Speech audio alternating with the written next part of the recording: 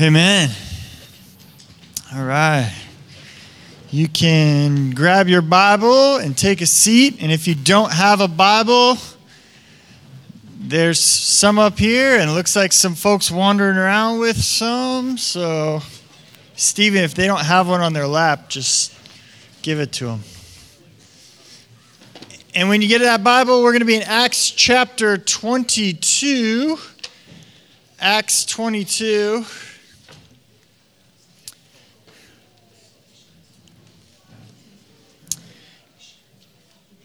If you have a white or a blue Bible that we handed you, like the one I got up here, it's page 543.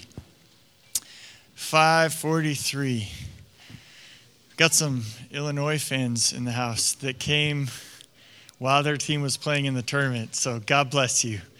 Dear Lord, help Illinois win for the faithfulness of your followers to come to church during tournament time. A couple years ago, I was meeting with a couple pastors at a restaurant downtown, and there was a TV. We had scheduled a pastor's meeting a long time beforehand, and so on the day that it came out, it ended up being Gonzaga's first round tournament game on the same day as our pastor's meeting, and we were like, should we cancel it? And they're like, no, there's TVs there, we'll just eat together and watch it. And so we were watching the TVs and praying and talking with each other and meeting, as there's like four of us pastors, and these people had been driving through town. They overheard us talking, and Gonzaga was playing Northwestern, and it was like getting down to the wire. It was pretty close, and like there was only like 2 minutes left, and they came up to us and they're like, hey, are you guys Christians? We're like, yeah, we're actually a group of pastors. And like, oh, that's so great. And they're telling us their story, and we're kind of like looking over their shoulders at the game as it's going. And they said, can we just pray for you guys real quick before we leave? And we were like, there's like a minute, 30 seconds left in the game, and they're like up by 2. And I was like, yeah. And like, she was not from a short praying church, wherever she was. So praise God they won that game, but I missed the last minute and a half along with my friends. So you're like sitting there like praying, like, dear Lord, should I open my eyes right now or not? Anyway, that had nothing to do with anything. I'm a track coach. If you didn't know, some of you knew that, some of you didn't, but I coach track at North Central High School. I've been doing some sort of coaching for the last 20 years, which makes me, I hate saying that out loud because it just means I'm old. And I do weird things because I'm a track coach. Like I watch people walk, and like I'll be in the mall, and I'll be like, that guy's pigeon-toed. He should not play any sport where they have to cut, or he's going to tear his ACL. Or I'm like, that guy needs better shoes because his ankles are, just different. Weird posture. Like you need to. I think of all these things because I've been watching people run and move their bodies for a long period of time, and it's kind of funny to think about, but I think about this all the time when I watch people. It's like, when was the last time that person ran full speed? And it's funny to think about because you probably at some point in your life ran full speed and didn't even realize that was the last time you were going to run full speed. Right? As adults, we get to this, we thinking back, I was probably 9 or, whatever. Like, when was the last time you ran full speed? And there probably wasn't you probably didn't know that was the last time. Like, God probably wasn't hey, 12-year-old, this was the last time. Like, it's only downhill from here. Chariots of Fire wasn't playing in the background. And that's kind of funny when we think about running full speed. It gets a little more serious when you talk about other things that are happening in life. Like the last time you talk to somebody, last time you'll see somebody, last time a family will all be together, the last time you'll have this experience, last time you'll get to say what you wanted to say. And Paul is going to get a gift this morning as we read through Acts chapter 22, in that he knows this is the last time that he is going to get to address a group of people that is very dear to his heart. And I bring all that up because if we knew the last time we were going to do some of these things, we might approach them differently, right?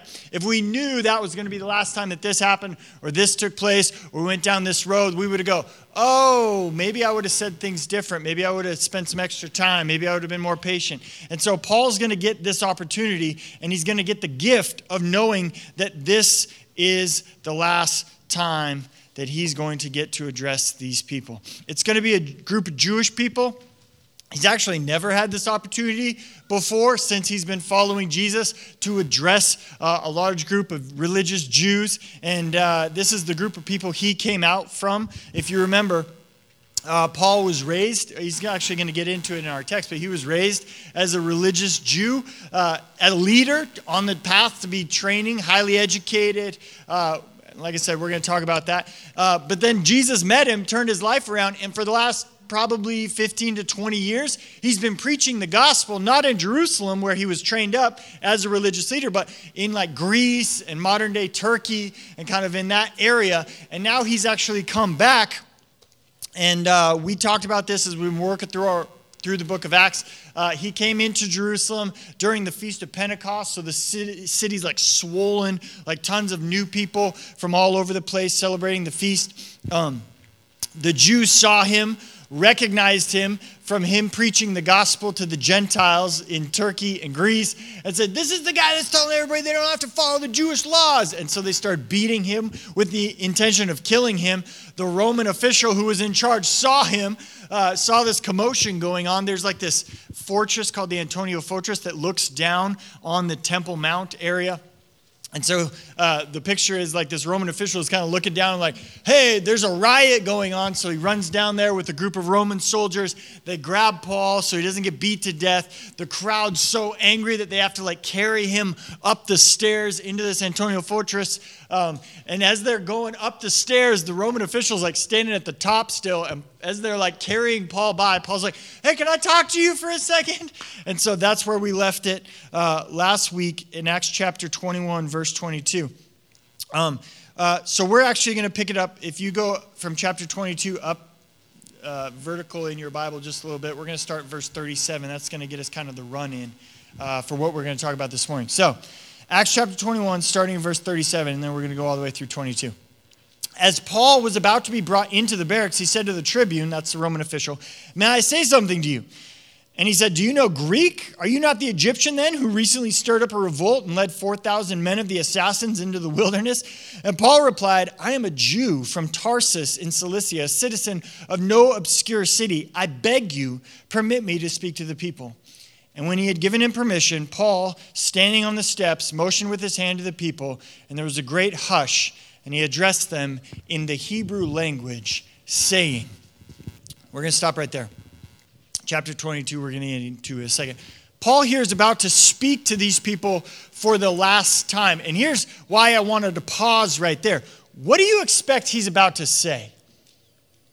This is a people who is dear to his heart. He grew up loving these people. He knows them. He's been in their shoes. He's been the training with them. Like this is the people he cares about more than any group of people on the planet. We see from his writings, he talks over and over about how much he wishes God would save the Jewish people and bring them to himself and follow Jesus and know salvation. So what do you expect him to say right now? It's the last time he's going to talk to them. He knows that. There's a couple ways I think that he could probably go with this speech. First of all, because these are his people, because these are the Jews, they are people who grew up like he did, worshiped like he did, thought like he did. Paul had been very open with the fact that the Jews held that special place, meaningful place in his heart. And these are now his people. So he could go that route. Like, hey, you guys are my people. That could be the direction he goes. The other direction he could go. Like, he knows their struggles. Because he grew up with these people, because he grew up with their ideals, because he grew up with their teaching, he knows the pressure points. Right? He knows exactly where it is that they would struggle. He knows what isn't making sense, what's hard for them. There's tons of things in life that you don't really know until you're actually in that spot. And then once you're in that spot, you can actually speak to other people who are in that spot. You know what I'm talking about? Like for those of you who've had kids, I talked about this a little bit last week, but you bring home your first kid from the hospital and you put him in the crib, and the first night, or maybe the second night, sometime definitely within the first week, you get this terrible thought that they have stopped breathing in their sleep. So what do? You like walk over to the crib and you're like looking for motion. right? You want to see just make sure they're breathing. And then if you don't, you lean down. So you're doing this awkward, silent, trying to hear them breathing thing. And that's something that every parent in the history of the world has done. And you won't know until you have a kid. And that's an experience thing, right? Once you're in that spot, then you know what it's like to make sure your kid's breathing while they're sleeping. Paul knows what it's like to be a Jew in this scenario. He knows the judgment. He knows the rules. He knows the pressure. He knows the hypocrisy.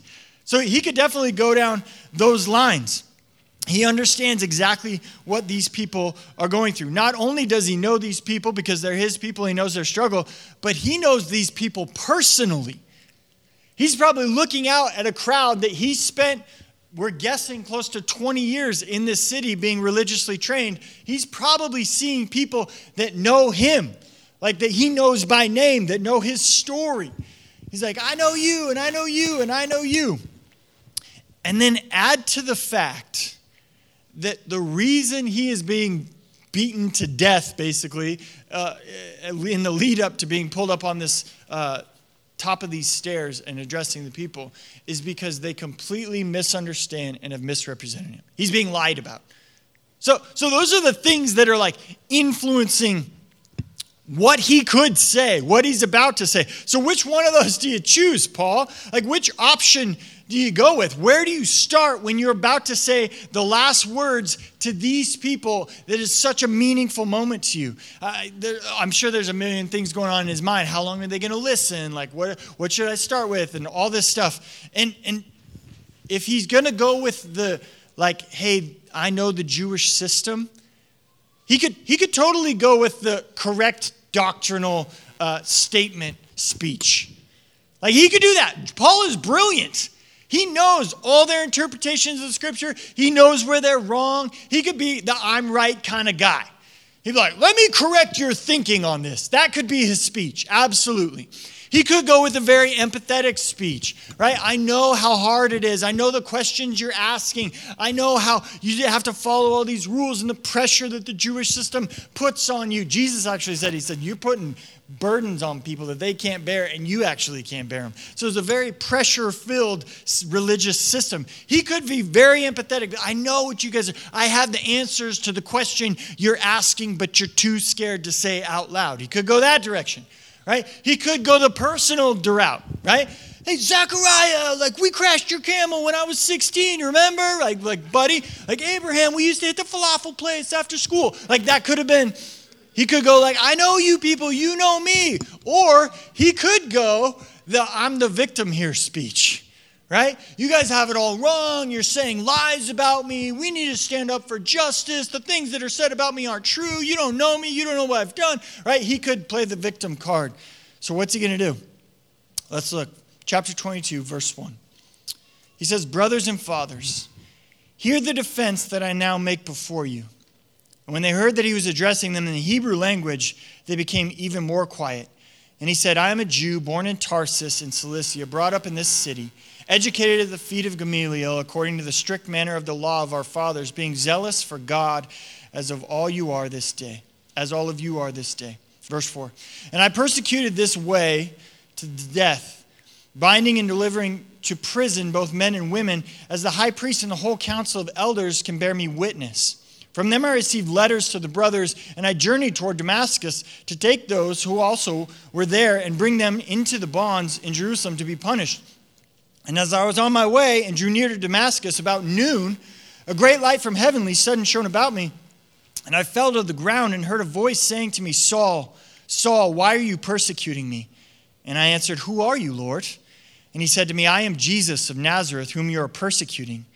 Now those who were with me saw the light, but did not understand the voice of the one who was speaking to me. And I said, what shall I do, Lord? And the Lord said to me, rise and go into Damascus, and there you'll be told all that is appointed for you to do. And since I could not see because of the brightness of that light, I was led by the hand of those who were with me and came into Damascus. And one Ananias, a devout man, according to the law, well spoken of by all the Jews who lived there, came to me, and standing by me said, Brother Saul, receive your sight. And at that very hour I received my sight and saw him. And he said, the God of our fathers appointed you to know his will, to see the righteous one, and to hear a voice from his mouth. For you will be a witness for him to everyone of what you have seen and heard.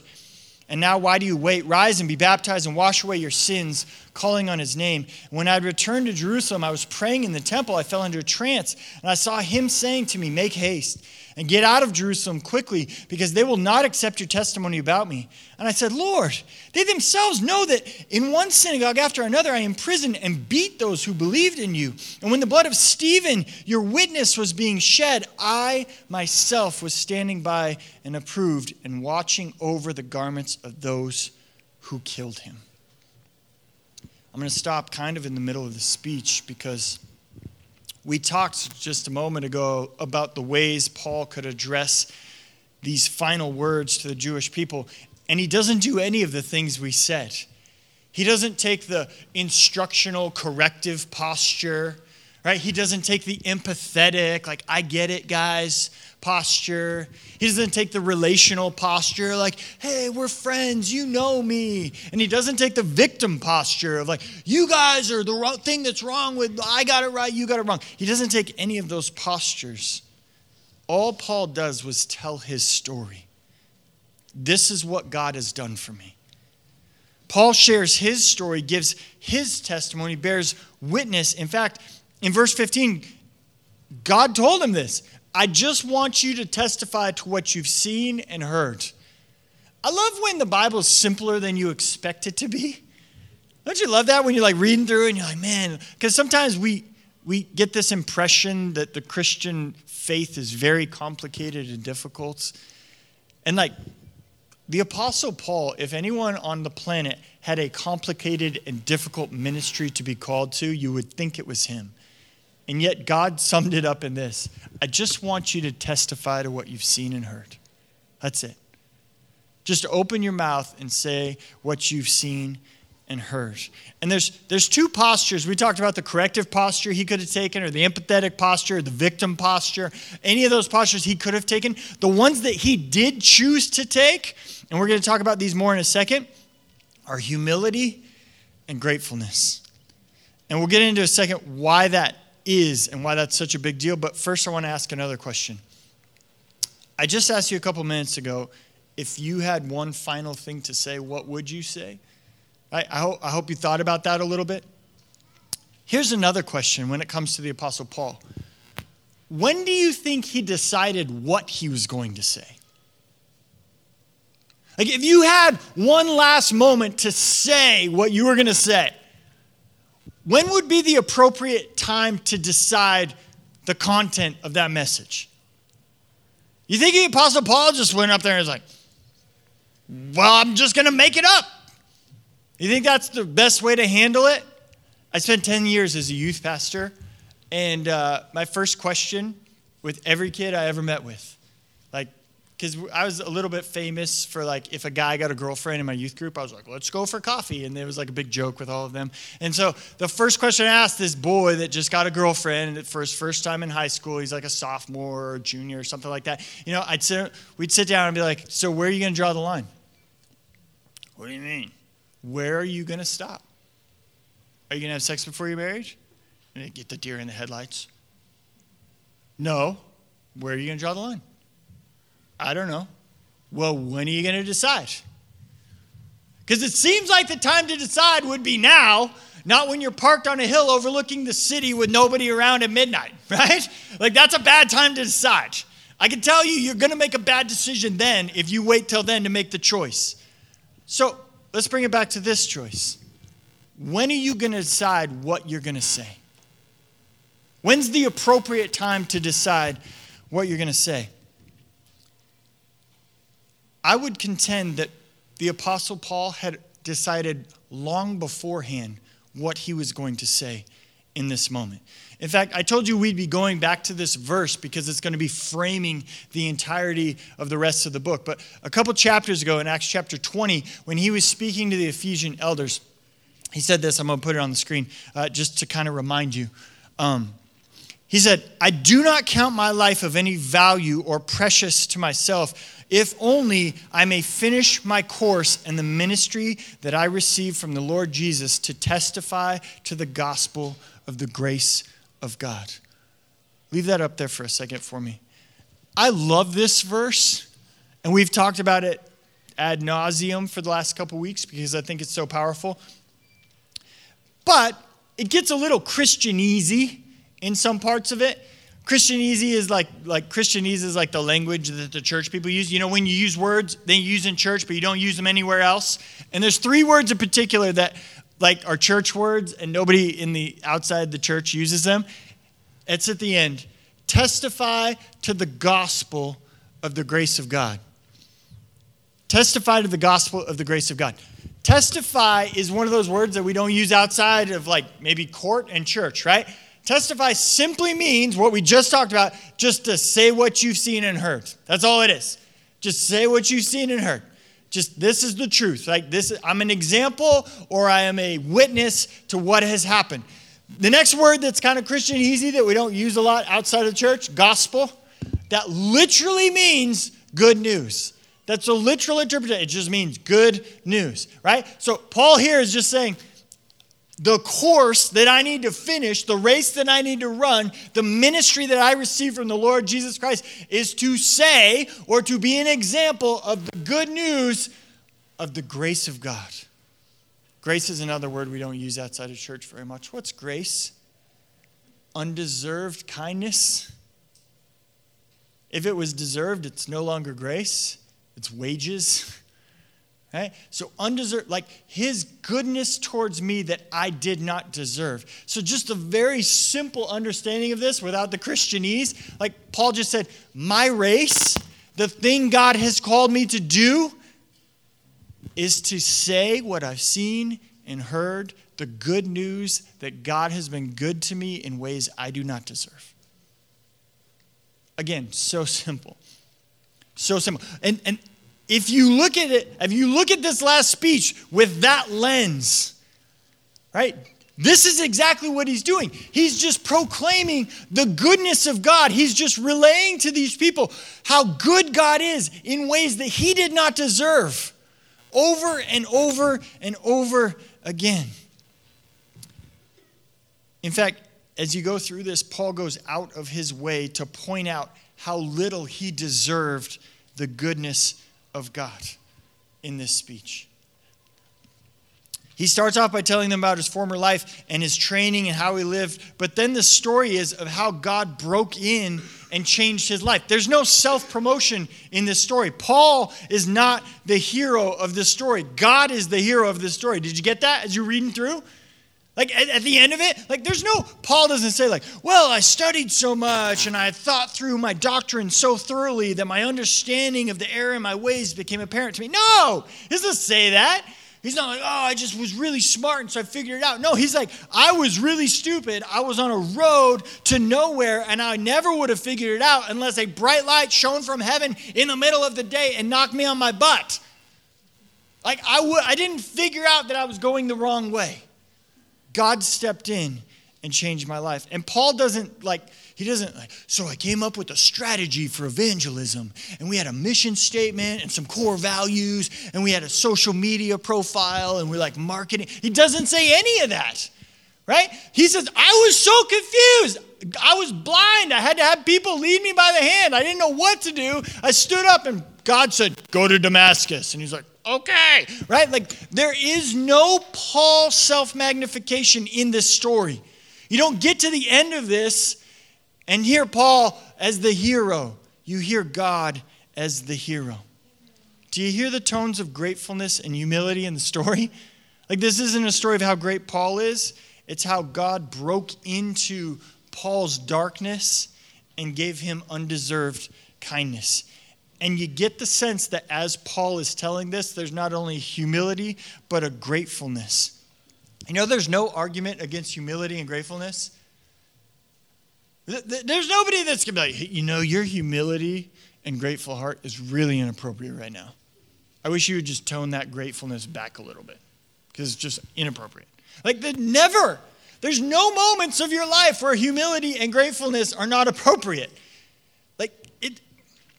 And humility and gratefulness are always tied together because your humility dictates how much you think you need to be grateful for.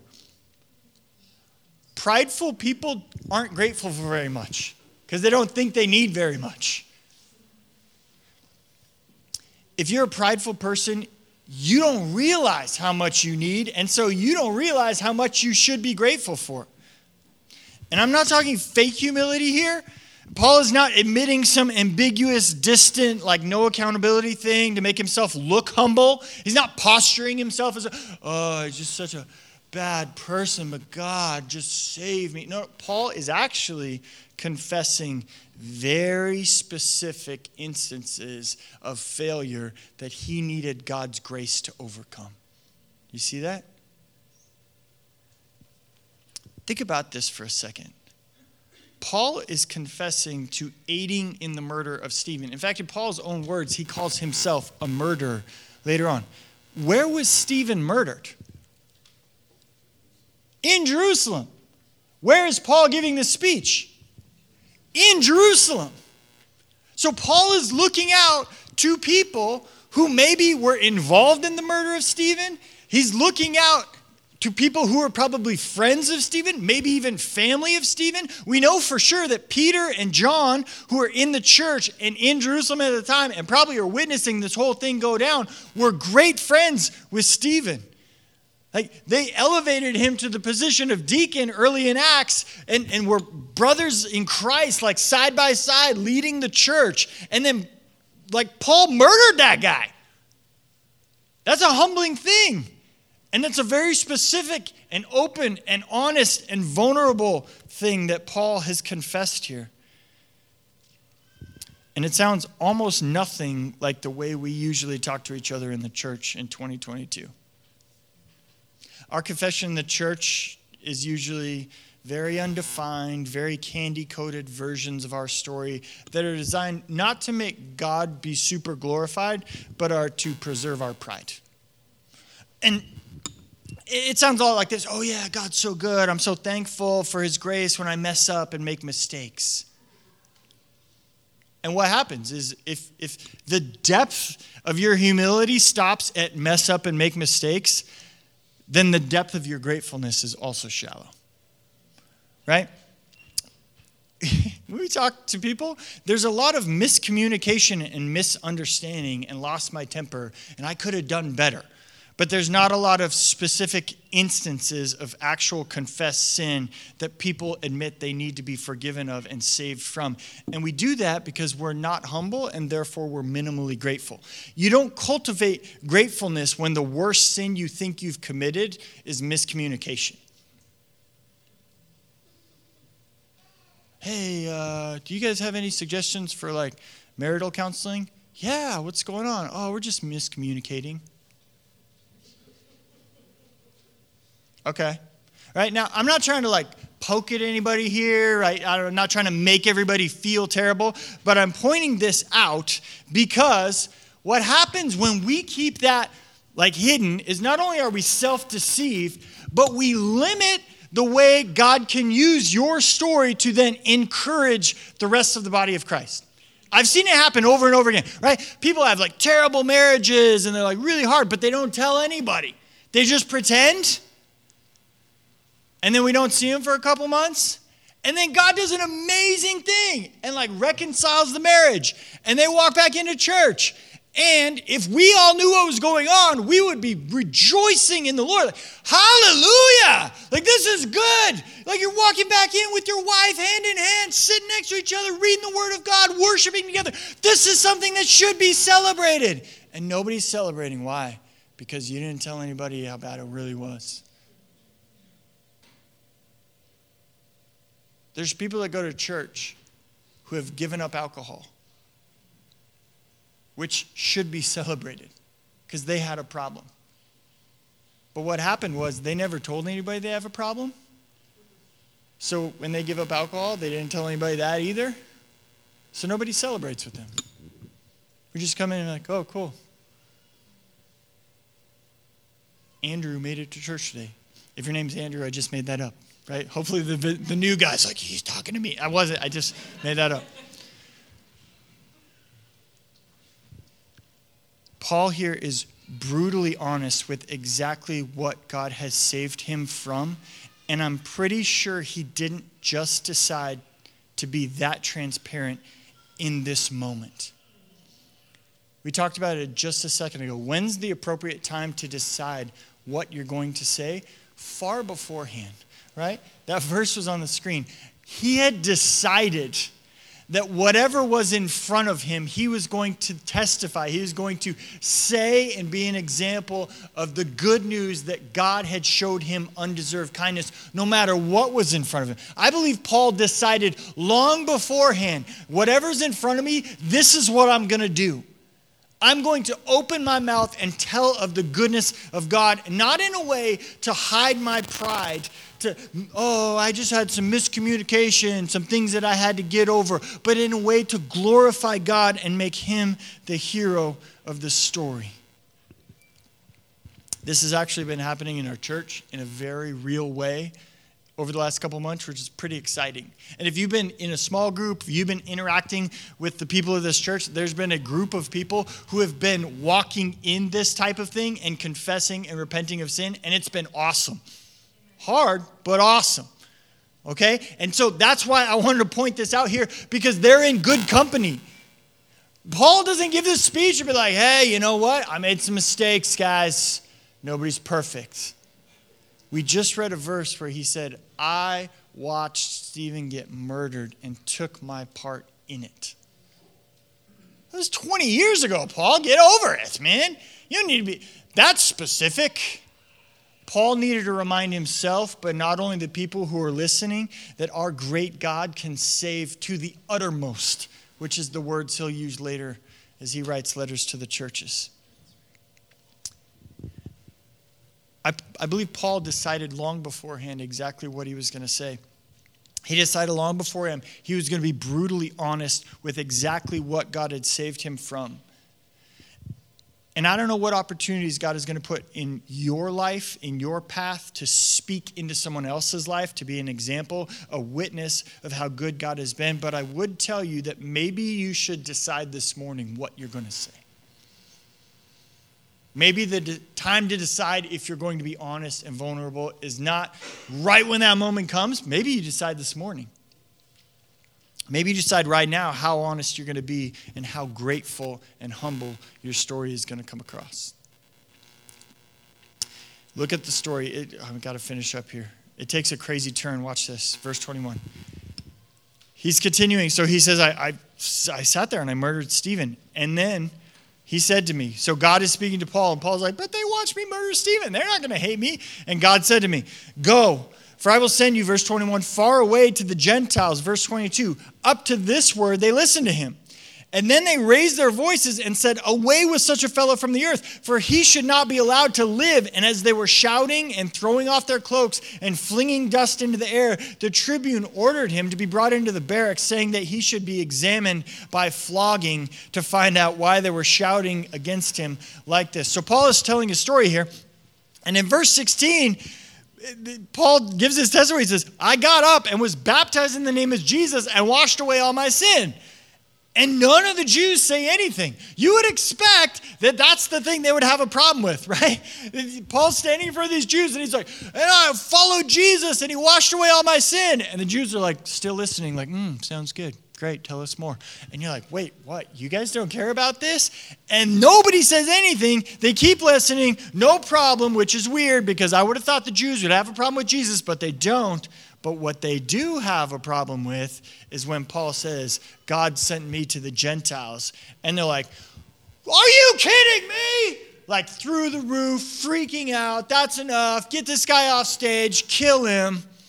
Which is interesting because it's a lot more of a race issue than it is a theology issue.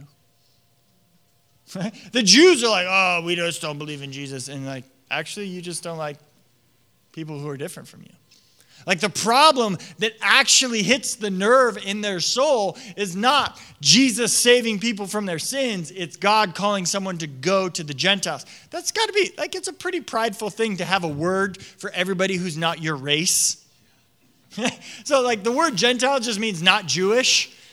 So like people who are not like us. And this is actually really common. People say that their objection to Christianity is doctrinal. Or like, oh, there's some things I don't believe. And actually, when you dig a little bit, there's actually just some sin that they don't want to let go of. And so even before, like when I'd said this thing about how Paul was super honest, there's some of you who are like, I'm never doing that because I don't actually want to confess my sin and be vulnerable in front of anybody. And then in order to cover for yourself, because nobody wants to be like, I'm a dirty, rotten sinner and I never want to be honest, you have a doctrinal idea that you can like blanket over that like a Band-Aid so no one will look underneath the rug. And that's exactly what's happening here, right? They're saying that they don't believe in Jesus, but what they're really acting like is they don't want to reach out to the Gentiles. So everybody freaks out, and the Roman official sees this. Remember, Paul is standing on the front steps, looking down on this crowd of people. The Roman official is probably standing next to him. And apparently, the Roman official didn't understand Hebrew or something along those lines. Because when Paul says this, maybe he just didn't understand Hebrew enough to get the details of what Paul was saying. Paul says this, they start freaking out, and the Roman official's like, grab that guy, beat him with whips until he tells us what he said. Verse 25. But when they had stretched him out for the whips, Paul said to the centurion who was standing by, is it lawful for you to flog a man who is a Roman citizen and uncondemned? So there's a justice system that only applied to Roman citizens because this territory was occupied by Roman government. And apparently the Roman citizens were not allowed to be arrested without a trial, let alone tortured by flogging. So look at verse 26. When the centurion heard this, he went to the tribune and said to him, what are you about to do? For this man is a Roman citizen. So the soldier gets the orders to go beat this man by flogging. Paul says, interesting, I didn't think you were allowed to do this to Roman citizens. The guy's like, you're a Roman citizen? Right? So he goes to the Roman official and says, you're going to get yourself in real trouble if you order the arrest and flogging of a Roman citizen without a trial. So the tribune came and said to him, verse 27, tell me, are you a Roman citizen? And he said, yes. And the tribune answered, I bought my citizenship for a large sum. And Paul said, but I am a citizen by birth. So those who were about to examine him withdrew from him immediately. And the tribune also was afraid, for he realized that Paul was a Roman citizen and that he had bound him. The story here takes a weird turn. And I wonder if this weird turn doesn't give us some insight into a question that is kind of odd if you think about it big picture-wise. Paul was this guy who had been trained as a Jewish religious leader, highly educated, well thought of, very well-known teacher in Gamaliel, and knew the Jewish system inside and out, brilliant theologian, knew Old Testament verses, all of this stuff. If you would have thought, if you would have, in a lab, created the perfect person to preach the gospel to the religious Jewish community, it would have been Paul. And yet when God calls Paul, he actually doesn't call him to the Jews, he calls him to the Gentiles. And you're like, that's weird. And then Peter, who, if you remember from the gospel accounts, was a fisherman, from the north end of the country where they talked slow and used small words and had funny accents and everybody thought they were unintelligent.